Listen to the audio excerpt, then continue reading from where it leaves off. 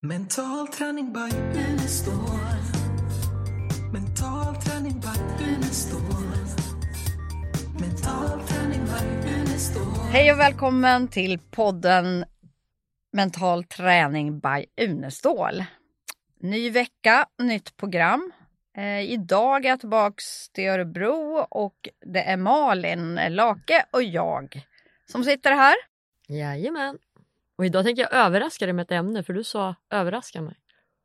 Ja, Ja. precis. Så jag tänkte, Då ska vi se vad du ska komma ska vi med. se vad jag ska komma på. Ja. Mental styrka, vad tänker du då? Mental styrka. Ja, det var en överraskning. Skulle vi ha haft Lars-Erik här, tänker jag. Vi kan koppla på honom Ja, men, när vi hittar honom. Ja, men det är ju faktiskt en hel del böcker som beskriver och skriver om mental styrka. Mm. Jag kan ju tala om vad mental styrka är för mig. Mm. Alltså det tränar man ju verkligen i mental träning. Lars-Erik tror jag skulle kalla det här tuffhetsträning. Mm. Det har han ju program för tuffhetsträning. För mig handlar det ju egentligen att ha så mycket energi över, så när det skiter sig i livet eller när det blir motgångar, motstånd, när det inte går som jag har tänkt mig, att jag har mental kapacitet, mental styrka och göra det bästa i den situationen, tänker jag. Mm. Vad tänker du? Ja, men jag tänker om jag vänder på ordet, så jag brukar vända på ord när det blir sådär mental styrka, styrka mentalt. Det handlar ju egentligen om, för mig, att kunna hålla ihop det liksom, och inte dras med i allting som jag inte kan påverka och sådana här bitar. Att det blir mer medvetet så att det inte instinkterna styr på något sätt. Reptilhjärnan. Ja, reptilhjärnan. Ja, precis. Att lyfta upp det och försöka liksom, kan jag påverka, att kan jag inte? Ska jag släppa det, släppa inte? Lite så tänker jag att man, för jag känner själv att med tid har jag lärt mig att försöka ta upp, som lite vi pratar tankekänsla beteende. Att liksom inte bara ryckas med och hamna i sinnestillstånd utan stanna upp. Sådana bitar, och likadant, ja, men jag tänker att vara proaktiv och inte reaktiv och bara åka med. Sådana bitar. Så jag tycker att jag mer och mer också i min omgivning imponeras av människor som har den här styrkan mentalt. Man ser att det inte bara är starkt på utsidan, de håller ihop, men samtidigt blir man väldigt påverkad på insidan. Utan man blir inte som man går ner sig totalt över saken, utan man är både stark på in- och utsidan. Jag tror också att det finns inbyggt i oss att i extremt tuffa situationer att vi kan agera typ intuitivt på något sätt. Jag fick någon sån där tanke och började tänka på att när min son Micke, han föddes ju med ett hjärtfel och det fick vi ju inte reda på förrän han var 3 månader. Och det var ju alltså från att vara frisk till att dagen efter sitta liksom i flygambulans, liksom, för han är så nära att dö. Oj. Ner till Sankt Görans sjukhus, hjärtkateterisering och sen få reda på att han kommer troligtvis inte att överleva första året. Och under den här perioden och leva med liksom det här första året, det blev ju som en trigger, för det hade ju läkarna sagt, han kommer troligtvis inte att klara sig över 1-årsdagen. Och kunna acceptera det, kan man säga. Man tänker att jag var ju tvungen att acceptera det och ändå inte bryta ihop, utan faktiskt leva varje dag. Och där blev ju varje dag otroligt värdefull. Och i den situationen så lärde jag mig att vara mer i nuet. För att så fort jag tänkte på framtiden så blev det väldigt negativt med tanke på den trigger jag hade. Och det här var ju före den tiden du har börjat jobbat med mentala. Ja, jag kunde ju ingenting av det här överhuvudtaget. Så att det är det jag funderar på, att jag hade ju inte tränat mentalt och jag hade liksom ingen kunskap i det här området. Utan på något vis var det som att min kropp visste att det är bättre att man tackar varje dag man vaknar och tackar för dagen varje gång man somnar. Men tror du att det finns någon extra mental styrka där när det kommer till sina barn? Att man kan hitta någonting utöver? Ja, men det tror jag. Eller det kanske inte behöver vara barn heller, utan bara att det är någonting som är extremt viktigt för mig. Då tror jag att det finns någon slags dold inre kraft som kan liksom plockas fram. För det är ju även... Det finns ju videos och historier om, du vet, någon som har lyft en bil och allt vad de nu liksom gjort helt magiska saker som man egentligen inte ska klara av att göra. Men just i den stunden. För man kopplar också in rätt muskler, man tänker inte på något annat utan bara det som ska göras. Ja. Ja, det är jättespännande. Så då måste, i sådana lägen så kan man ju fundera på hur kan man bli så himla stark så man kan liksom lyfta en bil för att rädda sitt barn eller någon person. Så att mental styrka finns nog där, men jag tror att vi, om man tänker Norden, Europa, behöver träna på det här mer, eftersom jämför vi oss med andra delar av världen så har vi ju ett väldigt, väldigt bra liv. Alla har tak över huvudet och liksom mat för dagen. Och det är först nu jag har blivit lite sådär sprickor i ytan och man börjar förstå att men det kan hända oss med. Ja, och vi är inte tränade. Vi är liksom inte tränade i motgångar. Så man tänker liksom, jag har ju ett fadderbarn, Parigi i Indien som vi har haft sedan hon var 2 år. Och nu hon fyller 30 år tror jag. Och för henne är det ju liksom överleva varje dag. Liksom mat och liksom basbehoven helt enkelt. Med större delen av världens befolkning har ju fullt sjå att tillfredsställa basbehoven. Alltså se till att man blir mätt varje dag.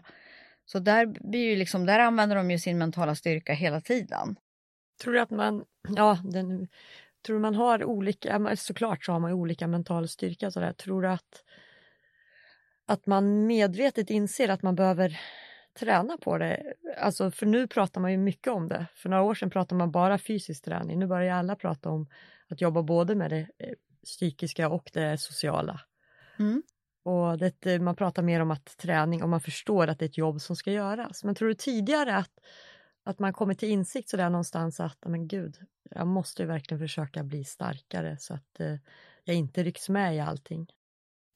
Ja, men det tror jag. Och jag tror att vi lär ju oss egentligen mest när det inte går så bra för oss. Nej.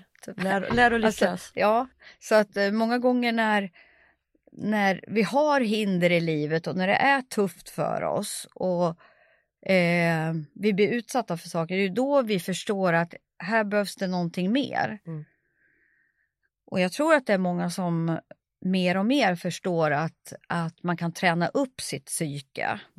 Och vi pratar ju om det, för förut tror jag att man kanske har gjort det men inte kunnat sätta ord på det. Man har liksom förstått att gud, jag kan inte bara älta allting eller ryckas med och må som jag blir bemött.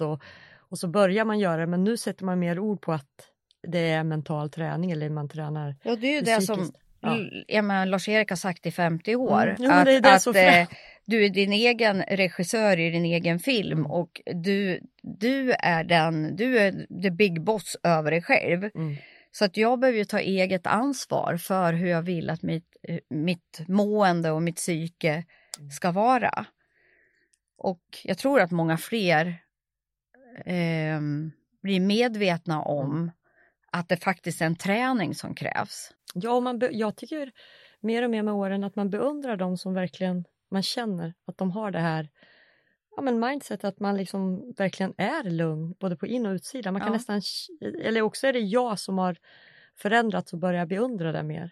Så kan det vara. Så kan det också vara. Ja. Jag tror att Anders Hansens böcker och tv-program har hjälpt många just det här att när du rör på dig så påverkar du även hjärnan i positiv riktning.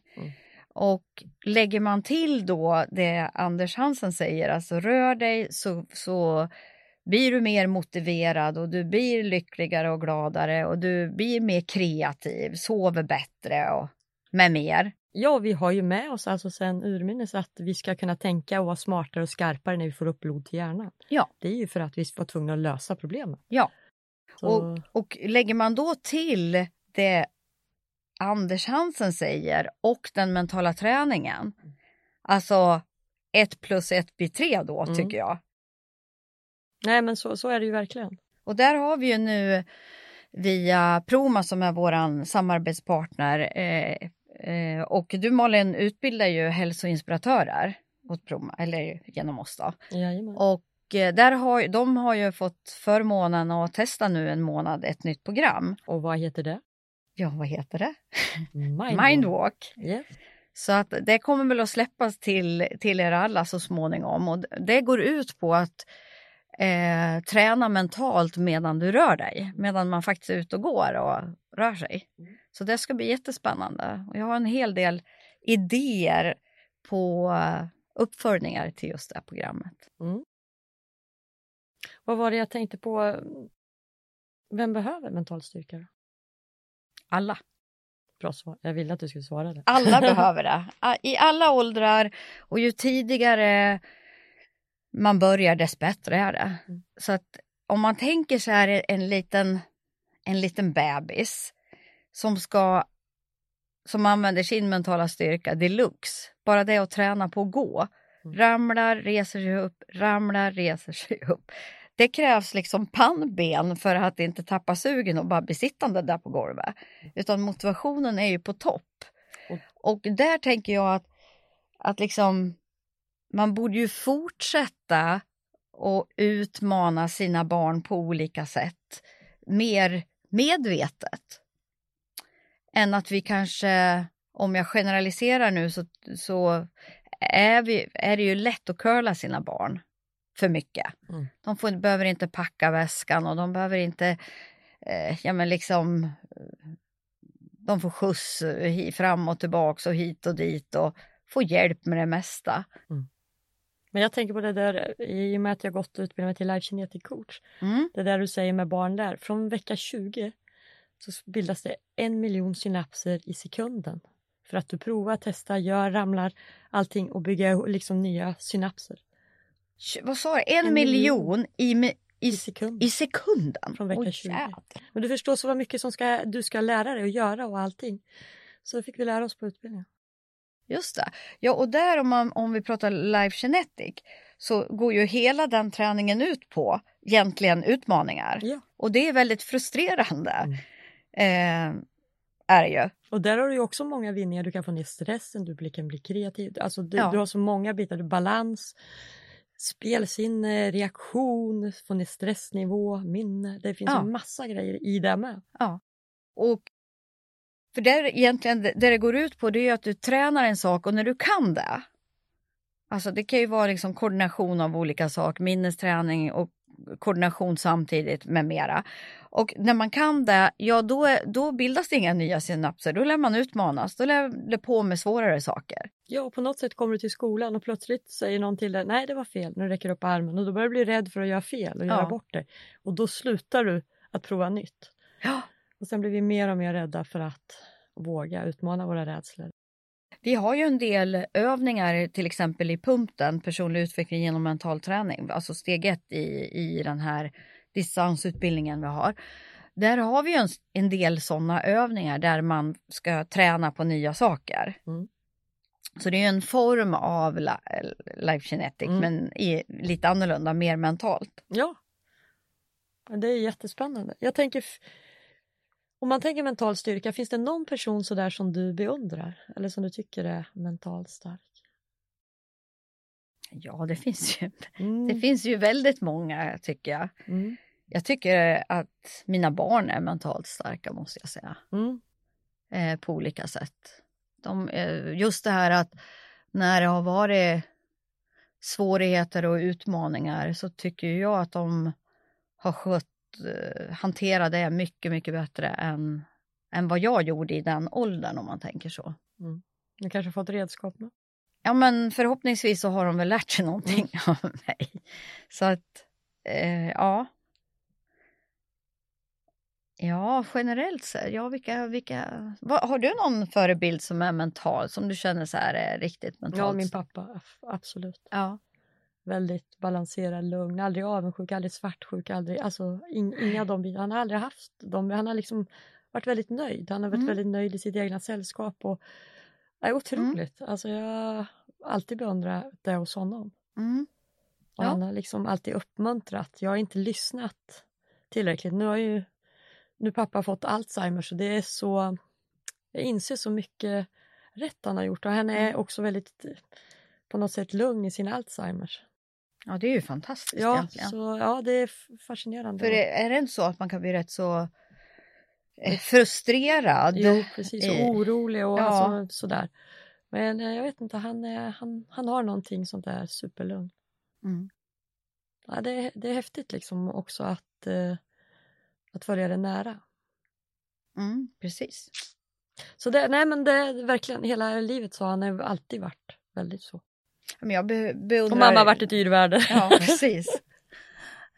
Nej, men jag beundrar väl alltså många som liksom går in för, liksom har som livsuppgift, som verkligen gör allt för att hjälpa människor som har det svårt och är svaga på olika sätt och inte har samma möjligheter. De beundrar jag. Som liksom kanske till och med riskerar sitt eget liv för att hjälpa andra. Det är ju störst. Ja, det är beundransvärt. Att göra det. Jag tänker också på de här i Ukraina nu som åker hem från hela världen för att de har sån liksom känsla för sitt land och sitt folk. Ja. Jaha. Ja, det var den här podden. Ja, det var mycket ämnen. Ja, vi har fan med en hel del. Ja, nej men jag tycker mental styrka är spännande. Jag ska fundera lite mer på det. Det var ju en överraskning, så jag har inte tänkt till. Men i och för sig, varje podd är ju en överraskning vad vi ska prata om. Vi kan ju också faktiskt fråga Lars-Erik i ämnet. Det kan vara spännande att se. För han har ju ändå följt under lång tid. Ja, jo. Men jag tror att han tänker nog på tuffhetsträning och att man tränar liksom hur man hanterar svårigheter helt enkelt. Och det bästa är ju att ha kontroll över sitt sinnestillstånd till att börja med. Om man tänker på... Och jobba med det man kan påverka framåt. Allt annat kan man bara skita i. Ja, det skulle bli spännande. Ja. Vi får leta på honom. Ja, men nu vet du vart han är. Nej. Han har ju dragit till Irland i morse. Så att han ska prata hypnos på någon stor kongress där. Jaha. Ja, så nu vet du det. Vissa ska åka hem och städa och andra ska åka till Irland. Ja, precis. Så är det. Så är det. Tack för att ni lyssnade och ha det så bra. Ja, vi hörs. Hej. Hej, hej. Mental träning by Unestål. Mental träning by Unestål. Mental träning by Unestål.